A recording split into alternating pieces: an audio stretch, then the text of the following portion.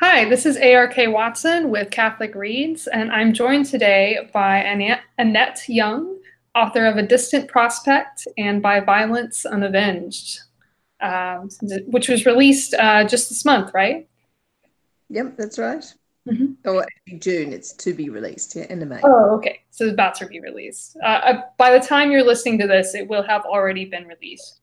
Um, but anyways, these two novels, they're both historical fiction novels.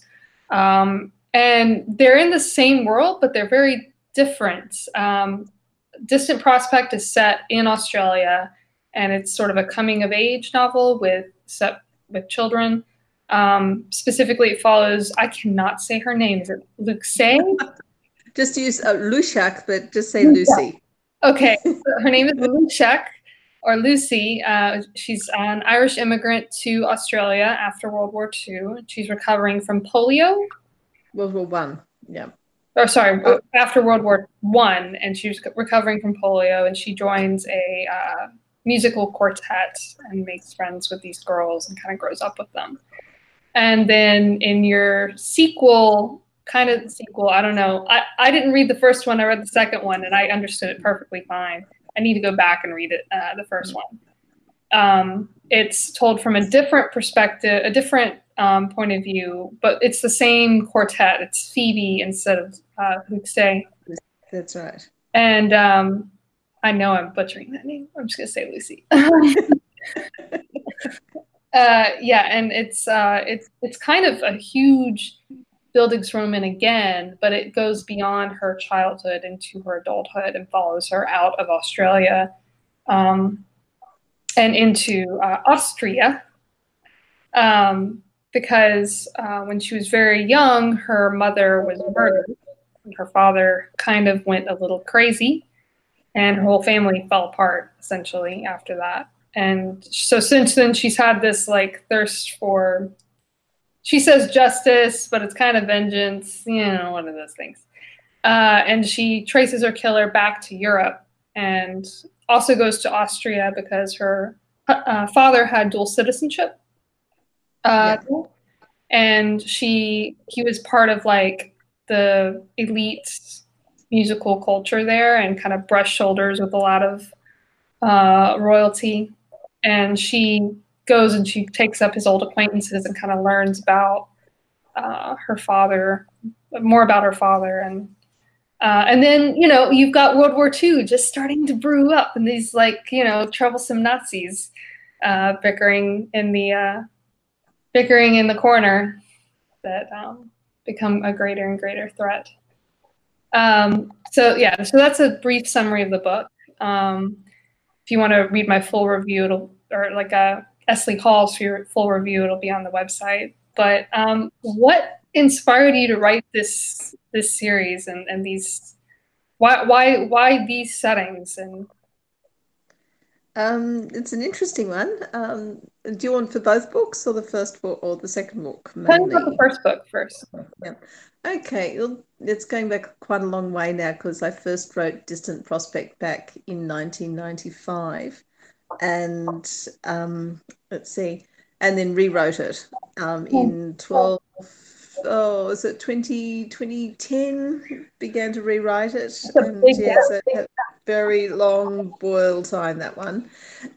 So I'll talk about Prospect first, which was, funnily thing enough, I've always had imaginary friends. Okay, so I've had imaginary characters in my head ever since I was a very small child. And I would often retreat into whatever imaginary world I had created.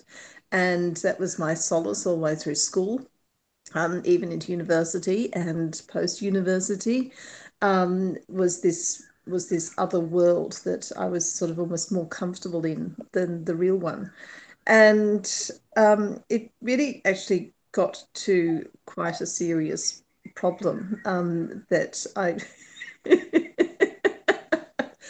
would prefer the imaginary place to the real place at any time, and was just hungering for that time alone. And I thought, well, look, you're going to have to do something with this. And yes, make something of it. And I never thought I'd ever write fiction, ever. Ever. I was not a big writer at school. I was good at English, but I was lazy as. Didn't bother with it whatsoever. But somehow, by the time I finished my bachelor's at university, I was teaching, which I hated. Um, I had more questions than my students to ask my students, than they wanted to answer, and so I thought I've got to go and do something with that. So I ended up doing a PhD, and I was doing it on Charlotte Bronte, and I happened to be working with a professor who'd done well, her PhD had been the early writings of Charlotte Bronte, and she had gone traveling all over the world to collect Bronte manuscripts, and I was transcribing them and then analysing them. And I got into this transcribing process as well. And I suddenly realised that she was doing exactly what I was doing. She had invented an imaginary world that she was living. And when I read some of her, there are not many diary entries, but there was this sense of people taking over her head. And it just not quite a sickness, just a very fertile, incredibly turbulent world sometimes. And I sort of thought, well, she can do it, so can I. At the same time, I was involved in researching a PhD thesis on her novels, and well, what better way to understand a novel than write one yourself? So that's what prompted it.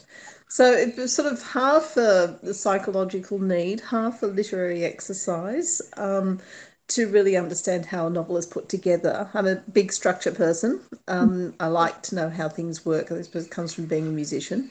You've got to take things apart and work things out. Anyway, and so I started to write very hesitantly at first, and then it just started torrenting out. Torrenting. And this book emerged in the first 6 months of doing my PhD. I'll never forget taking it to show my supervisor. So I've done this. So there wasn't any expose or summary of a doctoral thesis. There was a book. It wasn't terribly good at that point. And anyway, did that, tinkered with it for the next 15 years. And it wasn't until after I married that I sat down and rewrote it completely. I love the Charlotte Bronte angle. She's one of my favorites.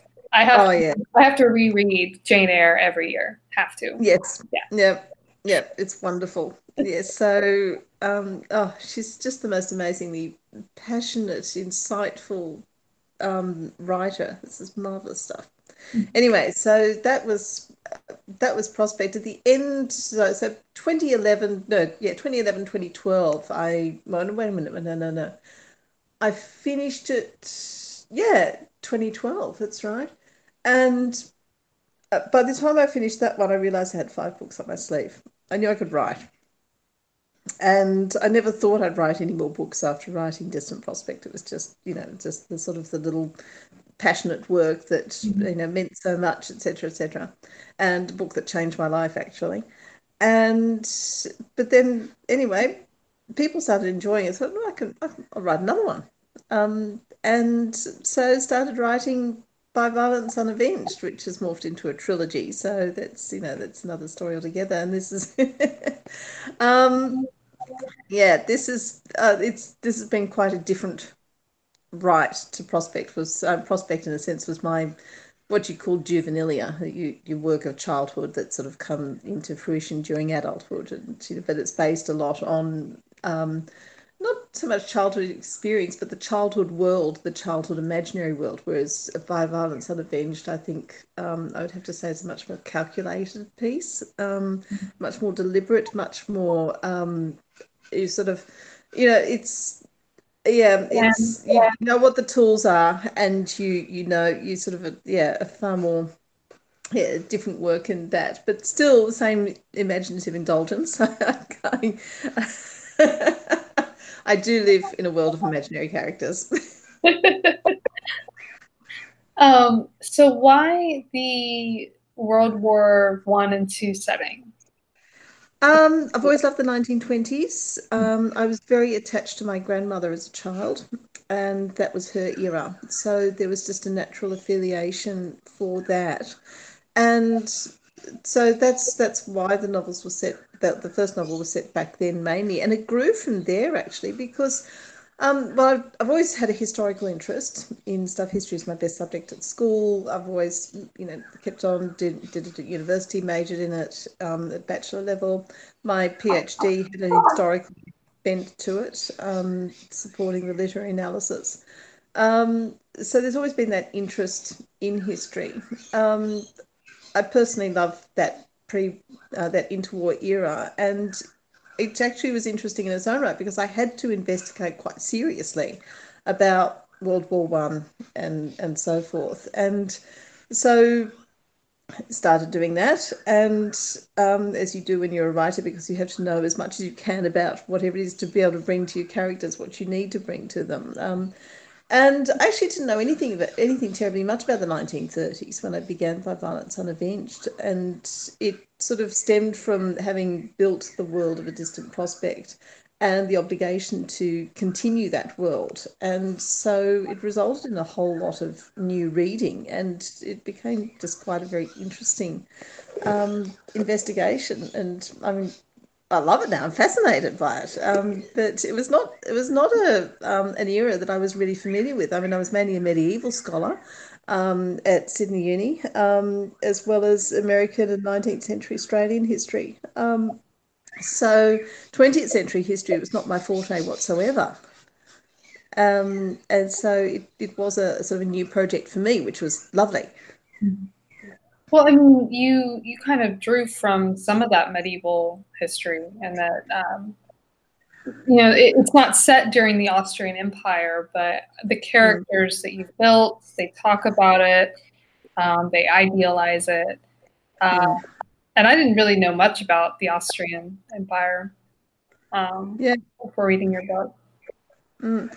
Well, I didn't either until I started writing it, but it was it was interesting how that happened because when I was doing the work for Distant Prospect and developing the adult characters, in particular Phoebe's father Roderick and his milieu, his friends, the Epsteins and so forth. And I had to decide where they had received their musical training. And at the turn of the century, the two main centres for that were Vienna and Paris. And I had not been to Paris, but I had been to Vienna. So I decided to pick Vienna. And with that led to an investigation, well, who would have been Roderick's teacher? And so is an investigation of key violin personalities in Vienna at the turn of the 20th century. And that led me to Arnold Rosé, who's a very interesting character in his own right. And the Historical whole, figure. sorry? Rosé is a historical figure. Yes, Cool. yes. He was the first violinist of the Rosé Quartet, which played for more than 50 years together. And various personalities came in and out, but Rosé was first violinist from the beginning. He was also the concertmaster of the Vienna Philharmonic, as it became known. Um, and he and his family are very interesting figures, very prominent figures in Viennese society. And it was a very intriguing. In fact, I don't want to give too much away here. So, but with that came the interest in the Habsburgs, and particularly Blessed Karl von Habsburg, and his position at the end of World War One, and the Austrian situation at the end of World War One. And it was quite fascinating because I've always approached, in school, through university reading and stuff, when you read about the war, you usually read about the war from the British side. And so having to investigate World War One from the other side was really fascinating, Mhm. and how this would have affected different characters, particularly somebody like Phoebe's father, who was an Australian, had, spent his last years of his youth in Vienna, had loved this place, had fitted into this milieu, and then coming back to Australia and then being faced with the cataclysm of World War One and the compromising of loyalties and so forth. what position that put him in, and it just became fascinating.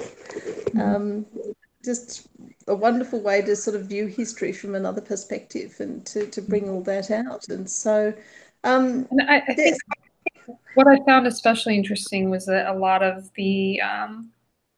they're not royalty when Phoebe knows them, right? Because after World War One, the yeah. royalty is abolished. So all the ex-counts and dukes and barons are regular, kind of upper middle class folks. But she's talking to them, and they talk about it. They seem to think of their empire as the Holy Roman Empire. And just that Catholic significance of that was very interesting to me. Well, it had been in place for 700 years. I mean, at least the Habsburgs had a position in Europe since the 13th century. And so there's this enormous tradition of government and the wisdom that brings with it, a sense of family, a sense of history, a sense of duty is incredibly strong. Incredibly, it's ingrained in the psyche, in the culture. So that, and for it to be overturned so quickly through a communist revolution, which effectively what the 1918, 1919 uprisings were, they were driven by. As along with the impact of the war, it's just traumatic to say the least. And you can't just sweep 700 years of history under the carpet. Realize how Germany's kind of latching on to this idea of empire and wishing for empire was kind of grew out of that nostalgia for this ancient Catholic empire. Yeah, it has very deep roots. I mean, this is back to Charlemagne. This is back to 800 AD. It's long, very deep roots, and Germany's enmity with France has been this. It has existed since the division of the Holy Roman Empire between Charlemagne and his sons, if my medieval history serves me correct here. It's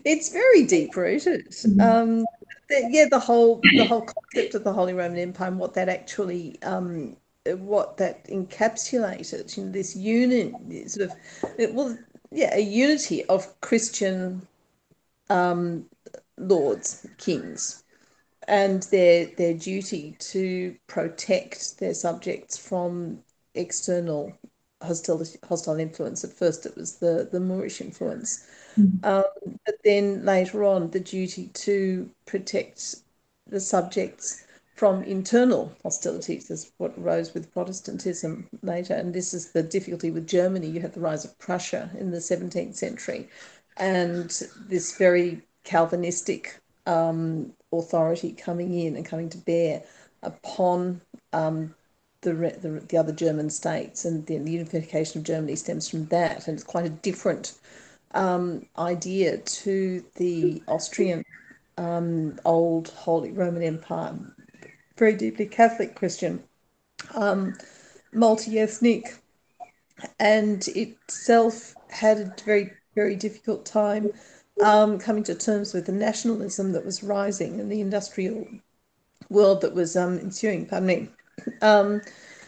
in the 19th century. Anyway, there's an awful lot of history. It surprised me, but it really charmed me that Phoebe's father, this man who's he's half white, half Chinese, and part Jewish himself, he fits right into this bourgeois Viennese culture, and nobody makes a fuss about it. I mean, you touch on some issues like was it Emil, one of your Jewish characters, had some complaints against the old empire, but it wasn't the stodgy, purely racist, culture that I guess I have kind of been led to assume a lot of past histories are, and that was really encouraging.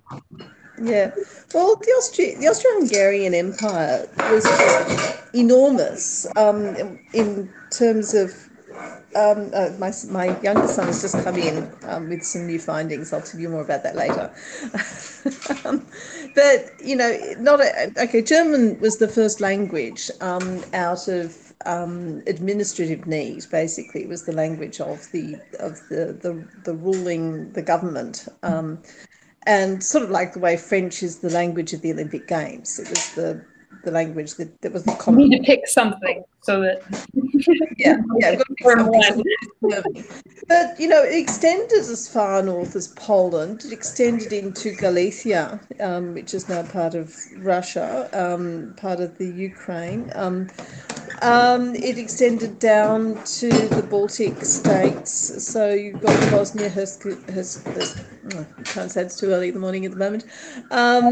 So all the Bulgaria, Romania, down south, Yugoslavia, down as far as the Adriatic Sea. So Croatia, Slovenia, and as well as Hungary and what is now known as modern Austria. And so you had this conglomerate of about 11 languages at least. These very different ethnic. When Bosnia-Herzegovina was attached to Austria at the beginning of the 20th century, it became part of this multinational configuration. It incorporated a number of Muslims.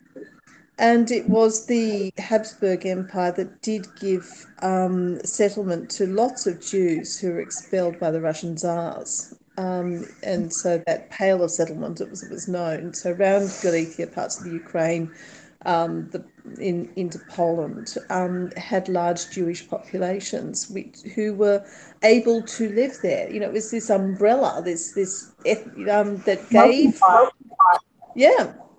And it was quite interesting, the governmental policies that were put in place, and specific situations were considered to try and work out what was the best way of providing protection for these people, allowing them to be able to live freely, at the same time maintaining a reasonably functioning state. It's an extraordinary achievement, and I think a lot needs to be looked into that.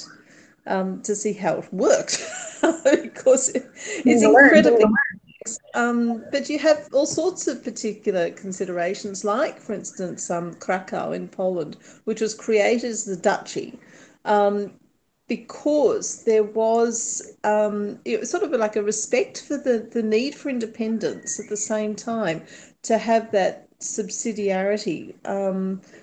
With the empire, that there was this contribution, there was protection as well as contribution of raw materials and cultural integration, a whole of things, but at the same time a reasonable degree of political freedom, and it is very cleverly done, in a very, very humane, very Christian, very charitable way. Yeah, I know. Anyway. Didn't you dedicate By Violence and Avenge to, was it the Last Emperor? That's right. Blessed Charles. Why did you do that? He is such an interesting character. I read Joanna Bogle's book, A Heart for Europe, and she does discuss the Holy Roman Empire extremely well, and the contribution of the Habsburgs to society, really. And what impressed me was the way in which this man, who was never really, he was not directly in line to the Austrian throne. He came there by default following the assassination of the early deaths of earlier heirs, and then the assassination of Franz Ferdinand put him next in line. All of a sudden, he had to come to terms with this machinery of government, and in a situation where there were a lot of things happening that led up to World War One that was way out of his sort of ability as a young man. He was only in his late 20s when this happened, but having to deal with political the Poloniuses of the Austrian and German government, really shrewd foxes who've been in the job for years. Have got their policies, got their worked out how they're um, they're handling this, and being completely out of his depth and having to deal with the war. He came to the throne in 1916. Um, and having to work it all out, and then you're completely overridden in the aftermath of that at Versailles. His desires for a federation of the former empire, so the various little what became the little satellite country, or the little countries of Czechoslovakia, Yugoslavia, so forth, wanting to have a sort of a federation, sort of maintaining the old Christendom that had been his legacy. But it was completely overridden, and you had these small states set up in accordance with some more republican, socialist governments. Yugoslavia was a different case in point, and with the result that it really weakened that entire Middle Europe structure, which laid her open to Nazism and then to communism. And, it's just been played out for the rest of the century. But he's an interesting figure. He's very much overridden, dismissed by historians, but um, he's a wonderful, wonderful man. Anyway, so he's my patron saint of difficult things. And, One of your characters mentioned that he was up for sainthood. Was he confirmed as a saint? He's a blessed. Oh, he's blessed. So that's why I've called him a truly blessed friend in the dedication. Mm-hmm. He is the best, and a blessed, I think, 2013. Wow. Recent, yeah. It's pretty cool.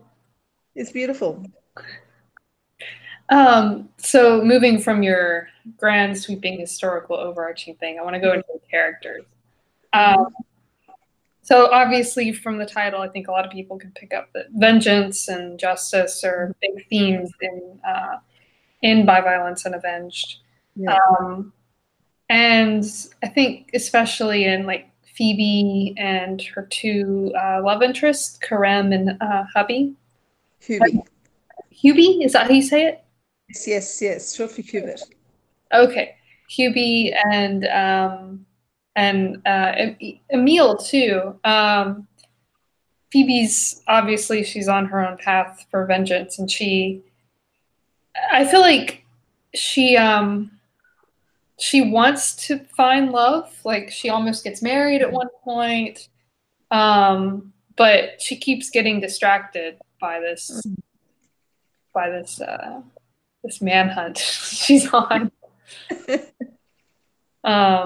And then you have Karem too, who's this Turkish man, kind of a nominal Muslim who's has like a criminal past and was punished for it. So he's got like a different perspective on.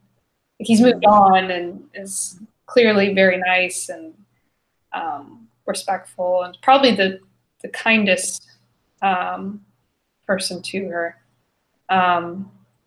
And then you've got Hubie, who Hubie's a very interesting character. What did you have in mind when you were writing him? Let's see. Each of the characters in the book, I have to say, do represent a different aspect of the whole political situation. So he really had to encapsulate that Habsburg legacy. He's the character along with his mother, and so there were all sorts of things that went into that. When you're writing a character, the name is incredibly important. It's sort of a birthing of the character when you actually pin a name on them. And so Hubie is short for Hubert, and Saint Hubert is the patron saint of hunters, in particular. And he's Schutz von Rechtschaffen, which is Schutz is a hunter and protector. Von Rechtschaffen is of righteousness. So he is a seeker. He is one who seeks after righteousness, a man very serious about his social obligations, about his position in the world, about his duties to God and others. This is Hubie, but at the same time, compromised by his circumstances because he's no longer in the position that was his inheritance as a baron. He is no longer able to fulfill those traditional obligations, and in a sense, is also running away from them because he has had his fingers burnt by the circumstances. And I don't want to give too much away. And has his own. Well, he has his own path to um, to come to terms with. And Yeah. I think also when you have the Nazis invade, that's, I think, a big moment for him, where that's the ultimate, like, I wasn't able to protect my country kind of yes. for him. Yes, yes. And I think one of the themes in the book is what do you do when circumstances are beyond your control, either because of the circumstances themselves or because you as a person are so ill-equipped to have any effect on them. You mentioned the whole thing of Phoebe with this tension between love and justice. I sort of joke privately with myself. She's a bit of an Ado Annie in that sense that, she looked at an Ado Annie from Oklahoma. She just looks at a man and falls in love with him.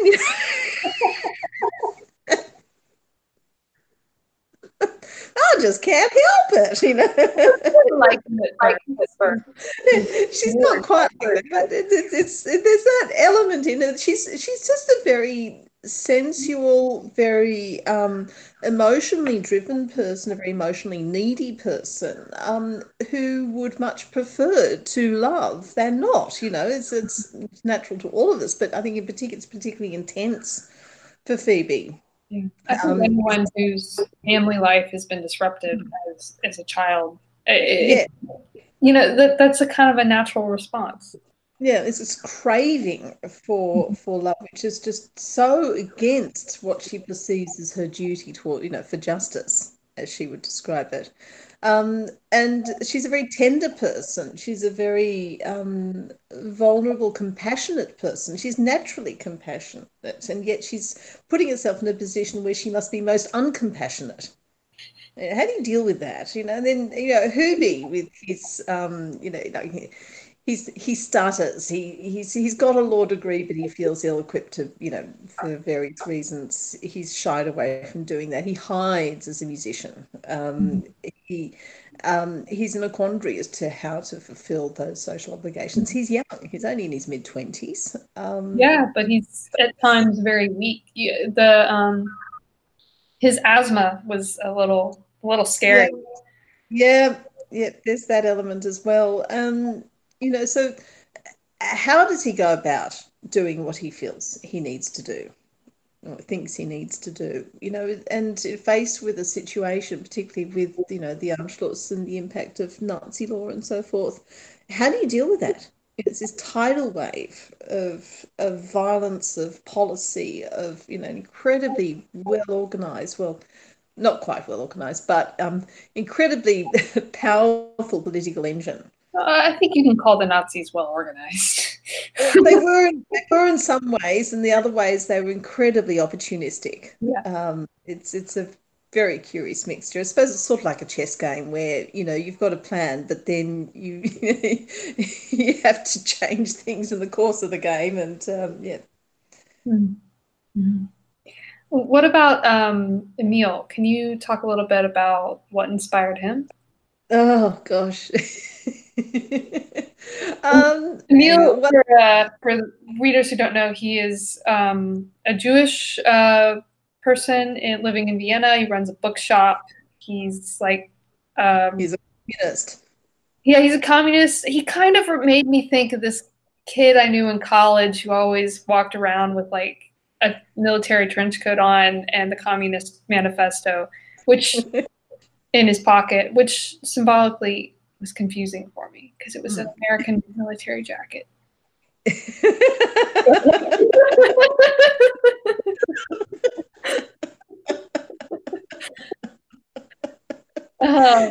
But yeah, Like he's that. this kind of firebrand kind of guy. Yeah. And he's in love with Hubie's sister, but is not allowed to marry her because he is Jewish and not Christian, and he's communist. He's Jewish by circumstance of birth, and this is the interesting thing about Judaism. I'll talk about that later. But Emil would never call himself. He'd say he was He's more atheist in Jewish by race rather than by religion. Yeah. And his communism is an interesting situation.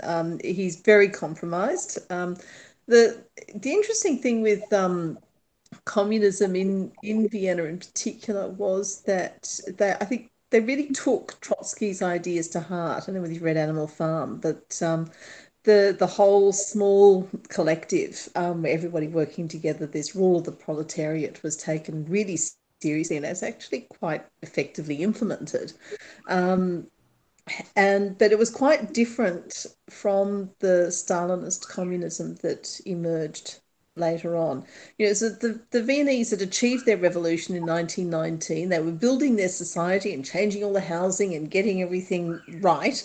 And then watching at the same time the rise of Stalin through the 20s, and then the exile of Trotsky in 1926, 27, and looking on in absolute horror as to the way this thing was going. So Emil's in this position where he was an adolescent when the end of the war, had joined the communist cause. That's fueled his youth, all these very strong communist socialist ideas. He's been part of an establishment of this new society in the early 20s, when he himself is in his early 20s.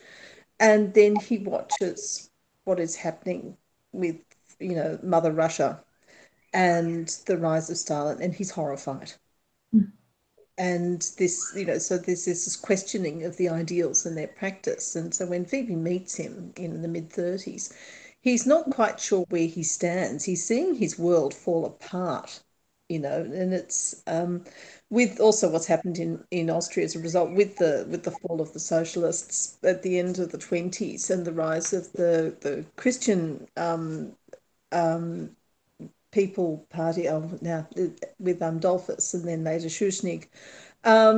This is another very interesting example of sort of a more Christian socialism, trying to bring the principles of Rerum Novarum and Christian social teaching to a republican state, which is what they wrongly called the Austro-fascists tried to do in the early 30s, and then having to deal with a very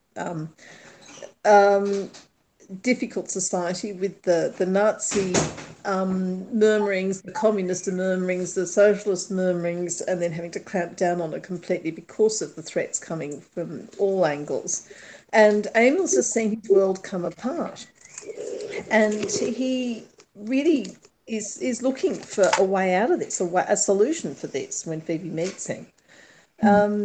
So having him represent, as he does, the Austro-communist position, which is an interesting one in itself, and then developing into a character of, and how he faces what. But anyway, that's how Emil sort of came about. When I do characters, I often like to sort of create memes that, how I see myself, how such and such a character sees me, how this character sees me, how the other, all the other characters in the book see me.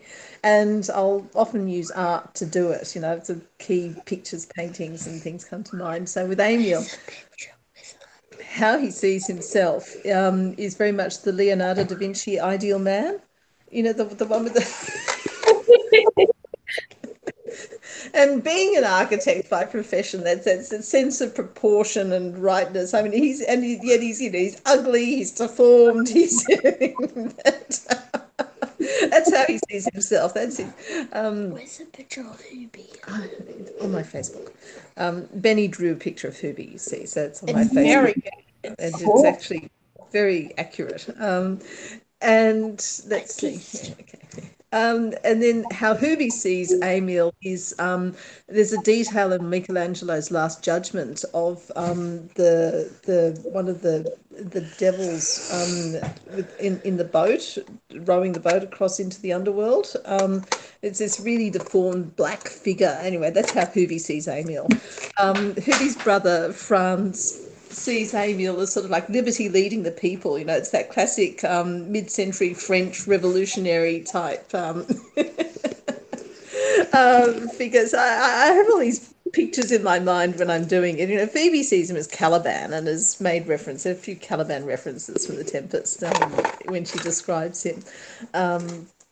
So there are all those sorts of elements in it. I just have fun with myself when I'm doing that with literary references, when I'm creating a character. That's a really neat idea. What about Karim? What inspired you with his character? I like him. I don't know where you're taking his character. Like Hubie, I can see his arc kind of moving towards humility, and he's probably going to get himself into trouble and some political intrigue, and he might turn into Emil or something. I don't know. And then Emil is kind of doing like, I feel like Hubie's going this way, and Emil's going like this way. But Karim he seems very steady, and yeah. Well, this is a man of the past, and he's a coming to terms with a past and a desperateness to make to really fully come out of it. I'll talk about the theme of mercy later on, and it was sort of like from a pragmatic point of view, I needed a character that Phoebe would meet en route to Vienna. And it was interesting, what route she would have taken to Vienna. We decided to go via Constantinople and come across that way through. And so having sort of a Turkish element was quite fascinating. And then, what sort of, if she's meeting a character, and then what sort of character would he be? And so Turkey, it resulted in a bit of an investigation of Turkey at the time, and we watched the entire Kurt Sayate Sura that came out on Netflix, binge watched. It was a Turkish production. It was a Turkish production of, it is a novel. It's about, it was a three series thing, as there were about 20 episodes, I think, and it's about a Turkish officer in the Imperial Russian Army at the time of the First World War who falls in love with a Russian aristocrat, and it's their very tumultuous relationship throughout the course of World War One, the Communist Revolution, and then Turkey at the end of the war. And then the rise of modern Turkey, and it was fascinating. We were glued to it, not going to bed till 2 o'clock in the morning and everything. Anyway, so Karim sort of had to be a character that sort of blended in with all this. And as far as the themes of justice and mercy are concerned, the fact of his past and a man coming to terms with his past, a man for whom justice has been very severely inflicted, and with huge ramifications on his psyche. And so having him come in with Phoebe, who is pursuing this sort of path of vengeance, it's just an interesting cultural as well as moral conflict. And and then let's see, where am I going with this? And having him as an older man was another interesting point because of Phoebe's relationship with her father and with other men. So she gets on very well with older men. She's comfortable with older men, and having this older figure, it was this father, a substitute father figure in many ways, but it has other dimensions to it. And he was not quite an afterthought, but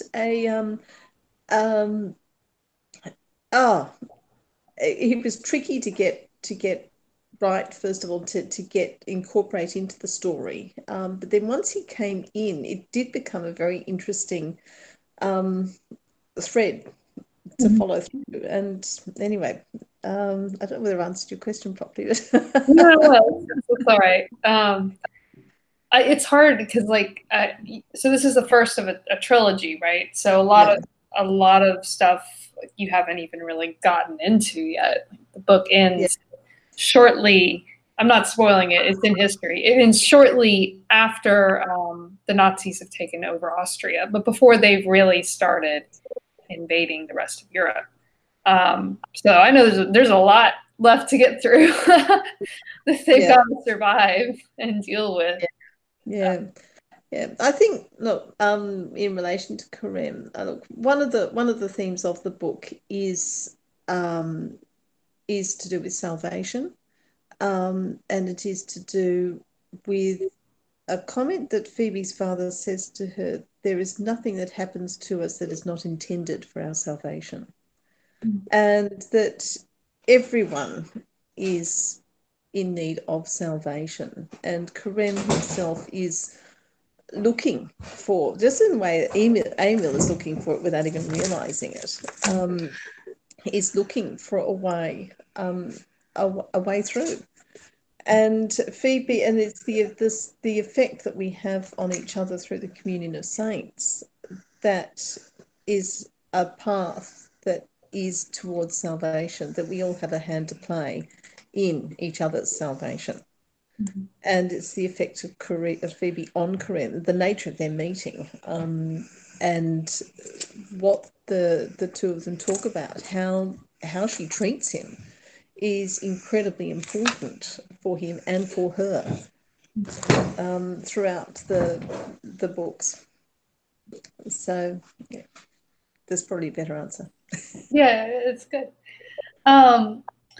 So I don't really have any other specific questions. I really enjoyed the different things, like how everyone is absolutely convinced that war is not going to happen. Why would we ever go to war? We just got out of one. Yeah, nobody wanted a war. In fact, that's, it's probably, the Second World War is probably a war that should have been fought in the early 30s, 1933, 34, 35, but couldn't be fought because of the lack of resources and the depression. But and this, we're not going to have a war, so we're going to get rid of all our arms, which is what Britain did in particular. France was France did not do, with the result that they just didn't have the means to be able to do it. And secondly, the devastating effects of the First World War. Nobody wanted another war. The last thing you want to do, which is a misapplication of justice as well, was a false mercy to delay when things were crying out for resolution. Yeah, it was something that Hubie says to Phoebe, is kind of towards the end. He says, "Why are you wasting your time trying to smuggle Jews out of Austria? That's not going to fix the problem." Like, oh man, there's so many people that, I fall into that trap too, thinking, being kind to my neighbor and providing the little mercies I can, that's not going to fix the big problems of society. So why bother worry about it? Yeah, well, they work together, but one cannot detract from the other, and it's a difficult balance too.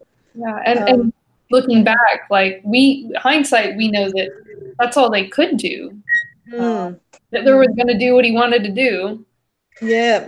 Well, an interesting point in this as well, I do get this onto this in the second book, is because being a Turk, he had experience of the Armenian genocide. Oh. So when he finds Jews coming on his doorstep selling their jewelry in February 1938, he thinks, what is going on here? Immediately, because he sees the fear. He's seen that sort of fear before. Oh, man. I didn't think about that. Well, that's what prompts him to react to it and take such action, because he's encountered this before. whereas other people in European countries have not encountered this sort of systematic persecution to the same degree and intensity, both geographically as well as, concentrated. Yeah. So this, he doesn't say it at that point, but, he does tell Phoebe in the second book, why. Yeah. Yeah, man. Wow. That's going to be interesting. Yeah, so it's just turn my volume down there. That's better. Yeah. So that's that's it's been so interesting working through all those sorts of perspectives from different characters, which is just so outside my own experience and having to put myself into all these various situations. And sort of recreate something of it. It's been interesting challenge. There's something else that really struck me about your books, and I mentioned it in the review, is that Lucy is multiracial, and I've seen that kind of identity, mixed identity, explored in a lot of modern books, but I had never seen it explored in historical fiction, especially something so racially charged as World War II. But that was very interesting to me. She's like a quarter Chinese and quarter Jewish and a quarter white or half white. Oh, and even that, it's Hungarian and Scottish. Yeah. But see, it's interesting, the Australian goldfields in the 1850s is because you had people come from all parts of Europe and America, as well as British people came to the goldfields, and Chinese came to the goldfields to seek their fortunes, and some stayed on. And so this racial ferment that was there is quite fascinating. And I think it did produce a slightly different outlook to other parts, sort of more isolated parts of the country. So this is where Phoebe is from. It's Ballarat, which is the centre of the Australian gold rush of the 1850s, and that's where he's come from. And so sort of very different, sort of that more multi-ethnic understanding of people. Is very much part of him, which transfers to. So it's little wonder that he felt so comfortable at ease in Austria. Yeah. So that was just interesting. And Phoebe herself being at that situation in that position, inheriting that,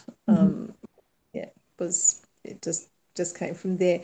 Notwithstanding, there was still Australia was very much a very British, Britain was still home to many Australians in the 1920s, 1930s. Most of the emigration did come from that, but you do have these seeds of other cultural, other cultures present there in small degrees. And I'm curious about that going forward. Obviously, her Jewish background is going to give her some trouble in your first book. But I'm wondering, I mean, she's Chinese and Japanese, but I'm wondering if that kind of seed of identity will come into play with the Pacific War hate and stuff. She's in Europe, so. But her friends and family are in Australia, so.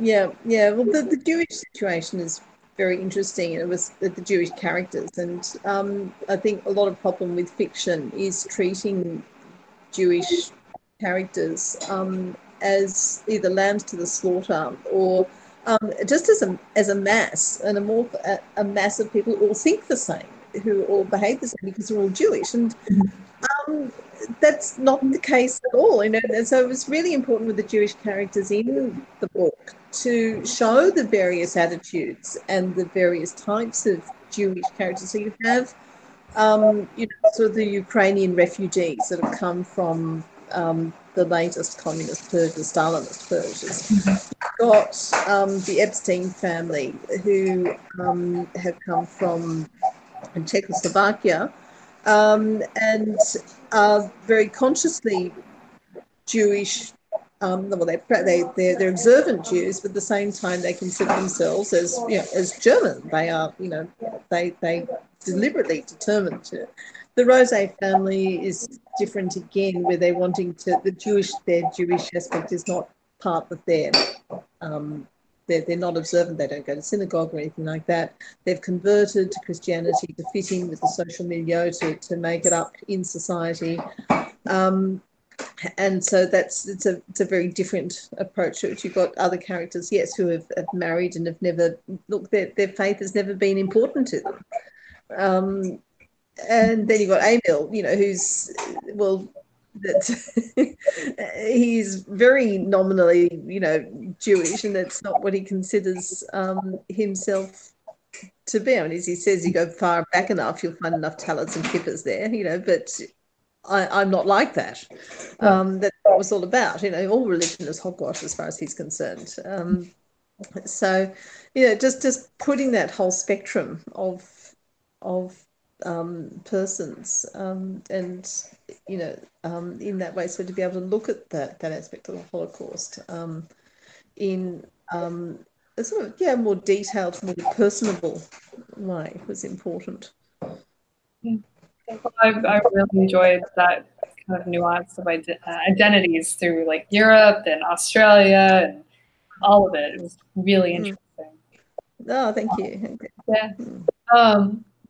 So how's the sequel coming along? The sequel, well, look, the whole thing's sort of written. The sequel sort of it's the 3 volumes are sketched out. This is a matter of getting details in. So I'm giving myself a bit of a sabbatical at the moment because I've got to concentrate on the publicity regarding the first book, and which it's been good actually having that sort of thing, because I can see the boiler at the back of my brain is going, sort of bubbling away, and all these sort of inspirations come out. Now I know how to write that first chapter in the and it's I've got the characters mapped down, I've got the story mapped out, I've got the thing. It's just getting the detail of the writing, and yes, and the war years and the aftermath, and yes, so that was probably another interesting bit, was the narrative perspective, so working out what angle to tell the story from, and what angle in time was really important. And so having it being told from 1957, 1956, 57 was that was interesting. So to be able to say, so for the reader to see that there's this world that we've emerged from, that we're rebuilding, and then fitting the war years into that post-war I don't think we explained that, but there's a frame story for the historical epic you're writing, and that this is a series of letters that Phoebe is writing to her younger brother to kind of explain their father and where they've come from. And well, it's one letter, but he's actually in Vienna.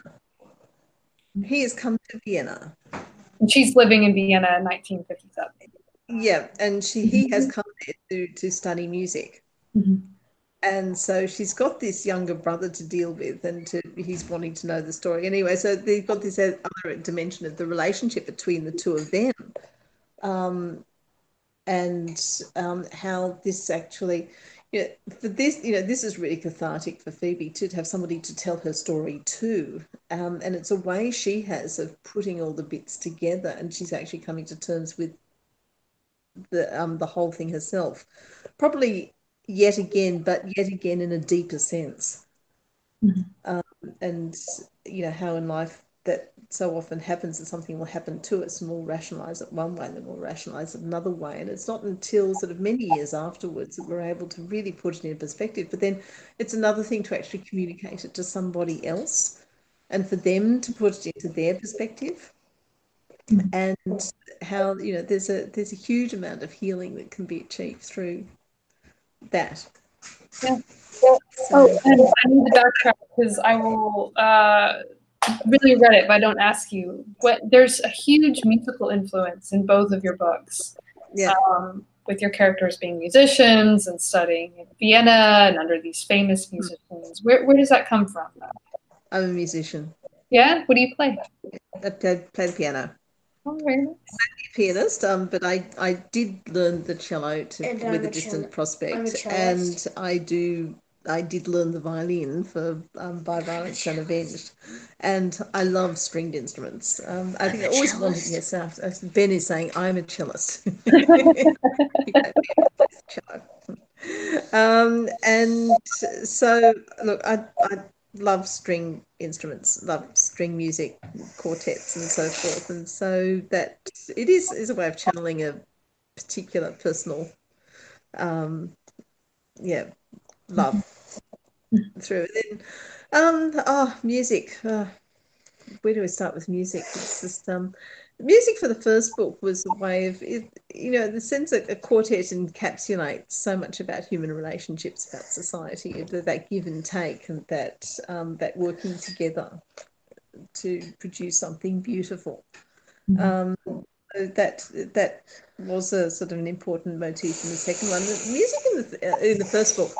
In the second book, music has it's almost a sardonic element of it. Music becomes a weapon. Music becomes a means, or for Phoebe, music it is a crutch. It is also a weapon. It's a life support system for her. It's her security. It's her, but at the same time, it's her livelihood. At the same time, also it's a means of, well, in the book, it becomes a means of satire, of survival, of yes, holding one's place. It's used for very different ends, and you've got yeah. It was fun with the By Violence Unavenged, using music on all sorts of levels, so songs, from Viennese songs through Christmas carols, through all sorts of pieces that play, people coming together, orchestral pieces, the way in which music is used. I think when Hubi sees Phoebe and Karem talking in the Saka Cafe, and he tells about the program that he's playing in, well, that's the Vienna, the Philharmonica performing that night, that Phoebe and Karim goes there, and there are all these romantic pieces of music, but he makes all the references to them, and so this real jibe, the way he's venting his jealousy. So yeah, it is used as a weapon in this book, and becomes more increasingly so as the war, when the war breaks out. So, what do you do outside of writing? Like, what are you having to balance and juggle in order to produce the master? I've got 4 kids, happily married, and we're homeschooling, so you can imagine what that involves. And there's the music stuff, and then there's the writing things, and I do have a lot of plates spinning. And In a concert hall? sorry. You're a musician. Are you part? I don't know anything about music. I don't perform. I've got a piano in my living room, and I play that. I'd like to do a lot more of it, but I have to write about it instead. So that's a way of channeling all that sort of that stuff as well. So, how do you carve out time for your writing? Do you wake up early before the kids are up and write, or it's you have a usually room you're not allowed into? it's usually in the afternoons. I tend to look, I'll think about it all the time, and it's amazing how doing the washing and doing the ironing leaves one free to be able to, imagine things. I might be ironing shirts, but I'll be somewhere in Vichy, France, or, somewhere in Vienna or somewhere in another time and place. So there's that side to it. Lots of walks, and you'll be thinking all the time, but the actual physical writing will be done of an afternoon. So once I've done all the other jobs and everything like that, 2 and 4, 2 hours, bang, I write. And then there's the reading that needs to be done, particularly for historical stuff. So that'll be done in between times. And yeah, so I usually have about 3 books on the boil. There's the car book. There's the coffee table book.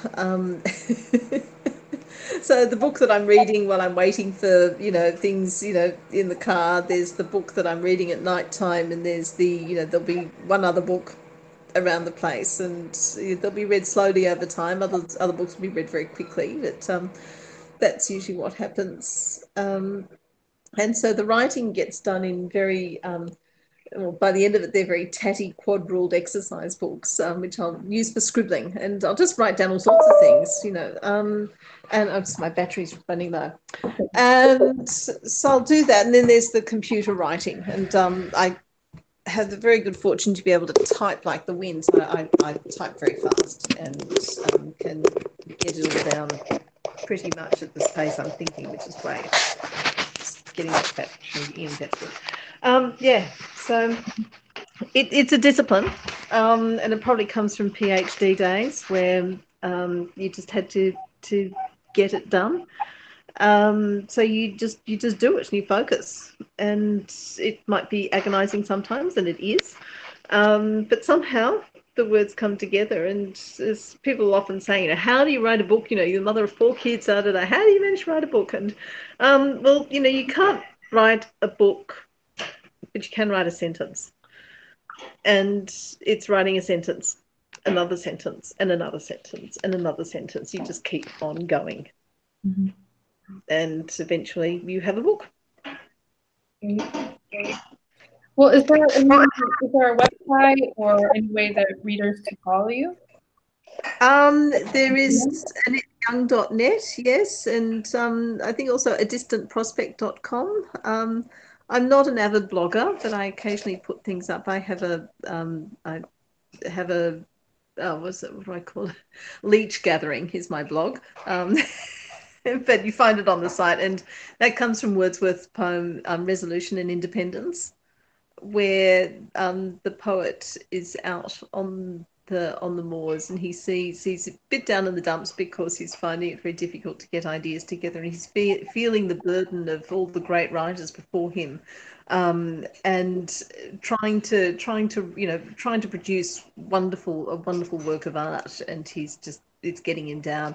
And then he sees a fellow gathering leeches, and he's picking up one by one, and he's so happy in his occupation, and because he knows it's going to make people better, but the happiness of this man in this painstaking, pretty yucky sort of job really sort of just bolsters Wordsworth no end, and he feels much better about himself. And that writing process is a bit like leech gathering. You sort of picking up the leeches of words and putting them all together and doing something good with it. So that's really cool. Well, thank you so much for calling in and talking with me all the way from Australia. Up early. I really appreciate it. Yeah. Okay. It was lovely talking to you. All right. And if you want to keep following Annette Young, you can do so at AnnetteYoung.net or adistantprospect.com. And if you can keep an eye out on Catholic Reads, we'll have reviews of her books coming out. And if you don't have time or the money to support a Catholic artist today, that's okay. You can subscribe to our newsletter and get a weekly book marked off 50% off for free. It's just a nice, easy way to explore new authors and support the art. But yeah, thank you so much for joining me, and we'll see you all later. Okay, thanks a lot. Bye.